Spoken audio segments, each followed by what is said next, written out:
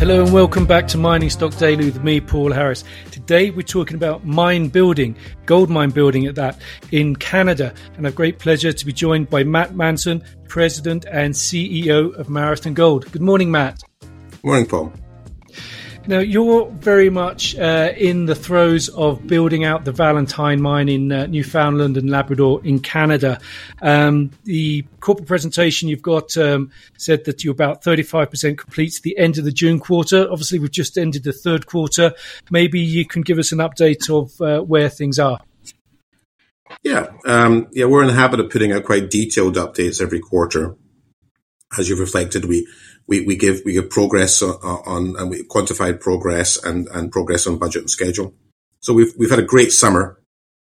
You know, the summer construction season and any build is really important, and it's gone very well for us. So our principal work fronts are threefold. We're mining both in the Leprechaun and now also in the Marathon pits. That's mining for waste rock material. Pardon me. We passed 3 million tons of rock mined this summer, a nice milestone. So that's gone very well, and that's supporting the construction process. And that for us this summer has been the process plant site and also the tailings management facility, or TMF. And in both of those, we are what's called now above ground. So we've finished the earthworks, very largely finished the earthworks in the TMF, but in the process plant, we finished the earthworks kind of mid-July time, end of July. And so that meant that those two big areas of technical risk are behind us. If your listenership, if you're building a house, all the problems are in the foundation kind of stage. And when you get out of that stage, things, go faster, right? And so that's where we are on both of those work fronts, the process plant and the TMF. So I think, we're entering October here, looking back on a very constructive and productive summer at the progress, and we feel we're kind of racing ahead with it at this stage. Well, that's obviously very good news. In previous conversations we've had, you've talked about you're still looking at design modifications, and in the last update, you sort of gave more detail on those about potentially building up the grinding circuit, the gravity circuit, the CIL circuit, getting those built bigger, quicker. I think is perhaps a good way of describing that. What's the progress on those things and other potential design modifications that you may have in the wings? Yeah, those design modifications, I stress that we haven't changed the flow sheet in any way here. It's still the same mill. It's grinding, it's gravity, and it's CIL. But our just to reiterate what we did, our plan has always been to start relatively small, 2.5 million tons a year, within a building and within a mill that can do up to 4 and is scheduled to go up to 4. So in terms of the crushing and the grinding and the back end, it's all designed for 4 million tons. But our game plan has always been to start it at 2.5 with a very fine grind on a very simple flow sheet, just gravity and CIL. You get a high recovery on that. And then, come year 4, you throw the switch on a regrind and a flotation circuit, and that allows you to coarsen up the grind at the front end, get your 4 in, and then with that coarser product, the regrind and flotation keeps the recoveries up. So what we did through the detailed engineering phase is just say, okay, well, let's just make sure that grinding circuit will work at 4. Let's, look ahead and make sure that it's fully operable at 4. And we thought, well, we should open up that building a little bit, space things a little bit more, think about those things now. So did that. And at the back end, we saw some opportunity to go now with more tanks in the CIL leach circuit, bigger tanks, and also get in there now and pour the foundations for any future tanks that we may require. And once you've done that, the front end and the back end kind of work, which is really just kind of making sure that you've got a mill that's going to deliver its best potential. You step back and you realize, well, what we've just done is allow ourselves the ability to get up to that 2.5 million ton run rate at the very beginning, but then just keep going. Get more stuff. We've de-risked the front end. We've expanded the capacity of the back end. So still on that simple flow sheet, we're going to be able to get more tons in and allow the operators to push in the early days. We're not going to change our guidance in terms of mining plan. We're not going to change the technical report, We're really just giving the project a lot of upside in the processing capacity on this big building we're building for this 4 million ton a year mill. So that's gone well. That was all incorporated into the detailed engineering stage. It's now being executed upon in terms of our foundations and our design and our building, and our buying of tanks. Nothing else coming down the pipe along those lines. I think it's, again, my original point there. It's important to stress that what we're doing here is we're not changing the basic mill. The flow sheet for this project's been locked in for years now because the metallurgy of this deposit is quite simple. It's a lot of free gold. So we haven't really had any cause to change any of that. We're really, these changes we made are really about thinking about the future, thinking about giving ourselves some upside, and thinking about sort of the practical considerations of operability. Okay, but bringing forward things in the plan or building them earlier and bigger, what impact does that have on sort of budget, capital spend, things like that, and financial position? Well, it doesn't have any further impact on capital spend other than what we've already disclosed. We disclosed that it would be a $30 million cost to do that work now. And again, we're not changing any of our guidance on tons and grade and cost and ounces.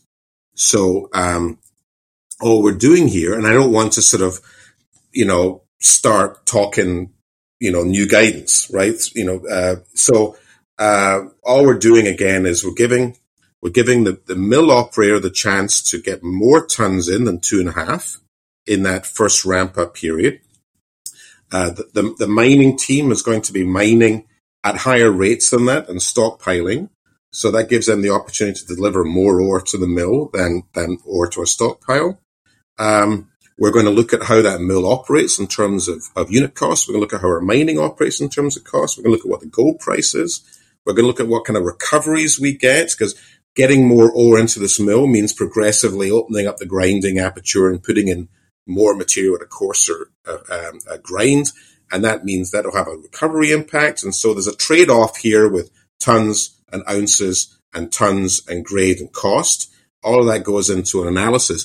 We're just giving the team the opportunity to do that analysis every month.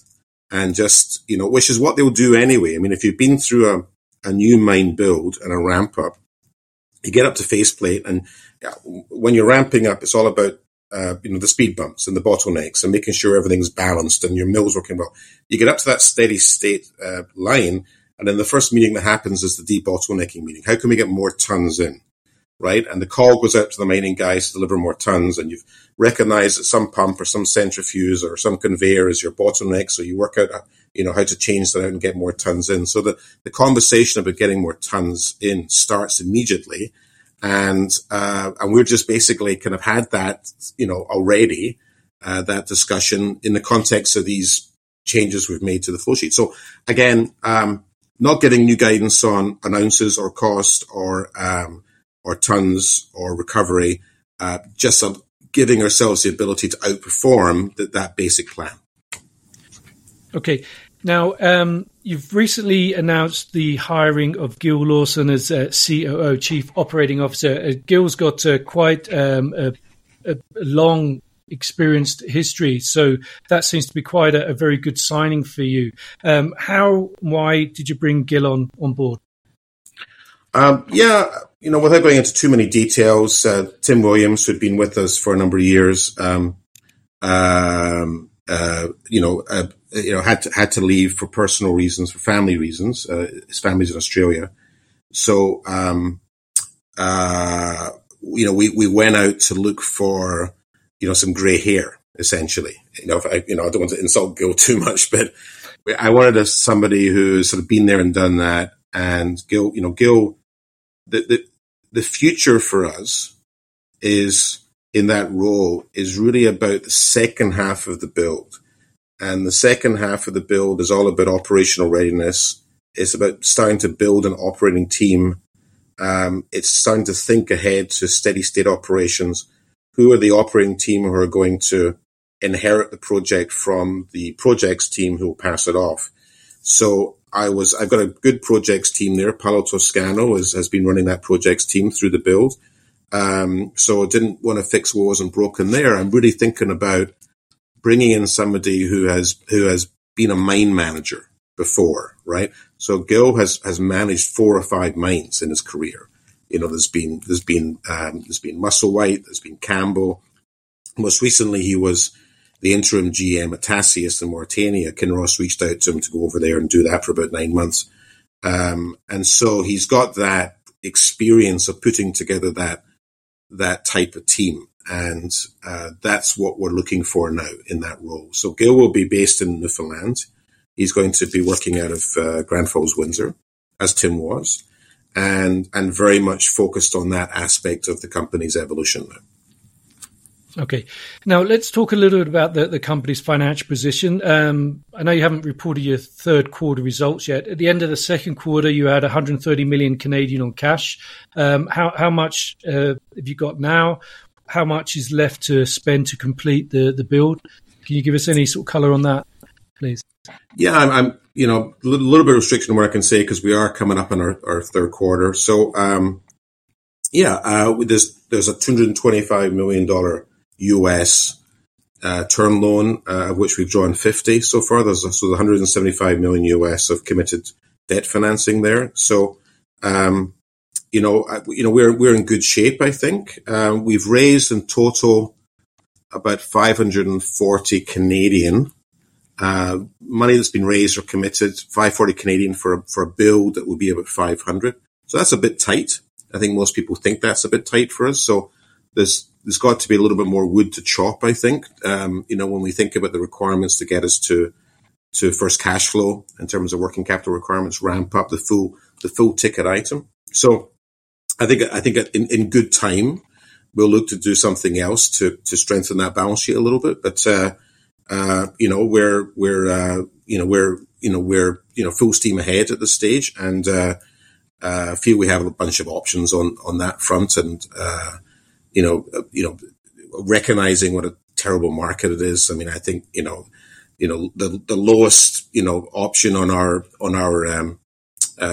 list of options is just to go ahead and do some equity. I think that would be something that's not particularly very sensible thing to do in this market. So. But again, we've got some time for whatever we want to do, and I think we're in a good shape right now. Enjoying a project that's ticking along very well. Okay, so the first production is 2025. So I guess you've got a little over a year, perhaps, to get that additional working capital in place. At Beaver Creek, people were talking about potentially a 50 million raise coming up at some point in the near future. Yeah, we're not really talking numbers, Paul, and not really talking numbers, not really talking timing. We're in good shape, and we're very focused on the build, and heads down in that regard, and trying to stay away from market speculation. But the most important thing is the project going well, and the project's going very well. So, we'll do whatever we need to do in good time, I think, is the answer to that. Okay. Now let's finish up talking about exploration, because the exploration effort is underway again, and you've been getting some pretty interesting results. How are things progressing there? Yeah, I mean, we've this project has always rewarded exploration. I mean, when I came in 2019, we had a 2 pit project, and now we've got a 3 pit project, and we've had buried in the last couple of years. So during the build, necessarily you kind of back off on exploration traditionally, but we haven't. I mean, we've still got a full exploration team working. What we have done is we've moved to the edges of the trend. There's a 32-kilometer trend here, and the main mine plan is within just 6 of that. So we're up in the eastern arm this summer. We've done a lot of generative stuff, prospecting, trenching, opening up new roads. There we've got all the right geology going along. We've got gold grains and till samples. We can see mineralization in bedrock. There's a lot of smoke up there. Taken a bunch of samples this year, and we've done some trenching, as I said, and opened up close to the contact. So we're seeing a lot of smoke up there. So I think that's going to be a it's a big area. It's 14 kilometers long. It's kind of a multi-year effort up there. It's almost as though we're opening up a completely new project up there. But that's gone well. I mean, there's a lot of good stuff we're seeing. Obviously the gold system has continued up through that area, and now's the question of zeroing in on the areas where it's densified such that we can have a pitable resource. We're about to start drilling this fall on something which is a little bit closer to home. It's the Frank deposit. And Frank was discovered in 2010, 2011. And when you visit the site, it's a hill on the western side of the property that's covered in trenches. So it was well trenched and gave some good results. But passed over very early on, just after I think 30 drill holes, because Leprechaun became a big thing, and then Marathon was discovered, and Berry was discovered. And it was thought that the mineralization at Frank was some sort of different phase, a younger phase, less interesting. And with the benefit of the team's understanding on the controls of mineralization elsewhere in the property, we went back to Frank, did some televiewer surveys, those optical camera surveys down old drill holes, measured the orientations of everything, and realized it's another example of the same mineralizing system. It's exactly the same. And for those, who have really got into the weeds and how we explored this deposit, there's two drilling orientations. And one of them sort of cuts across the mineralization, at a low angle to the main veins and is a bit hit and miss. And the other one sets up and goes down at a high angle to the main veins and goes bang, bang, bang, bang, and gives you the long intercepts of grade. So Frank was only drilled with the first of those orientations, the hit and miss orientation. So when we see that, we say, aha, right? If we just drilled that orientation on the other deposits, we would have missed a whole bunch of stuff. So the idea is go back to Frank and pop in a whole bunch of holes in the right orientation, right? And that's what we're doing starting this month. It's only 1 kilometer west of Leprechaun, this deposit. So if this works out, it's the target, and you've always got to have a rationale for exploration. The rationale for the exploration here is a fourth pit, right? We're going for a fourth open pitable deposit that can feed this mill. So fingers crossed. It's a very good concept, and the team did a very good job modeling it, incorporating all those old historical drillings, looking at it with our current eyes. And we're going to drill it.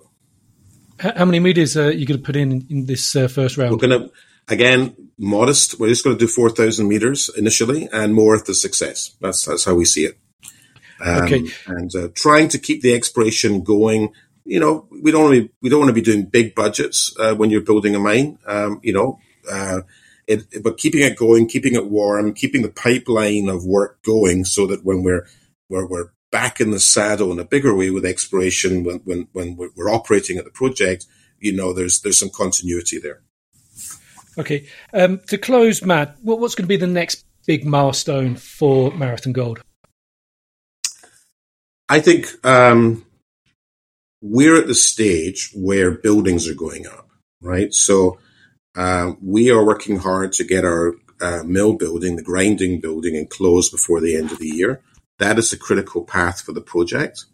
And in my experience, when people see a building up and, enclosed and equipment being installed behind those walls, that is a very eye-opening moment for any project. At that stage, Paul, we'll have been mining for more than a year successfully. We'll have our tailings facility well advanced, well off the critical path, and past all of those moments of geotechnical risk that can provide you a headache.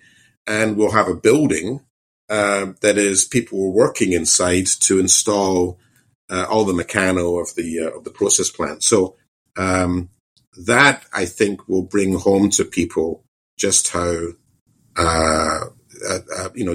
close we are to realizing the full value of this project. And there's a bunch of projects going right now who are all on the same schedule. We're all looking to get our mill buildings enclosed by the end of the year, to equip them during 24 for commissioning second half of 24, Some of those projects are guiding to first gold, second half of 24. Some are guiding to first gold first quarter of 25. We're guiding to first quarter of 25. But we're all kind of on the same schedule. And I think a key element of that, and a key milestone is being able to show photographs of the mill building up. And we're looking forward to that. Yeah, it starts looking real, doesn't it? Yeah. Marathon Gold trades on the TSX under MOZ. Matt Manson, President and CEO, thank you very much for joining us today. Yep, thanks, Paul. And that's all from me, Paul Harris. Stay tuned for more from Mining Stock Daily. The information presented should not be considered investment advice. Mining Stock Daily and its affiliates are not responsible for any loss arising from any investment decision in connection with the material presented herein. Please do your own research or speak with a licensed financial representative before making any investment decisions.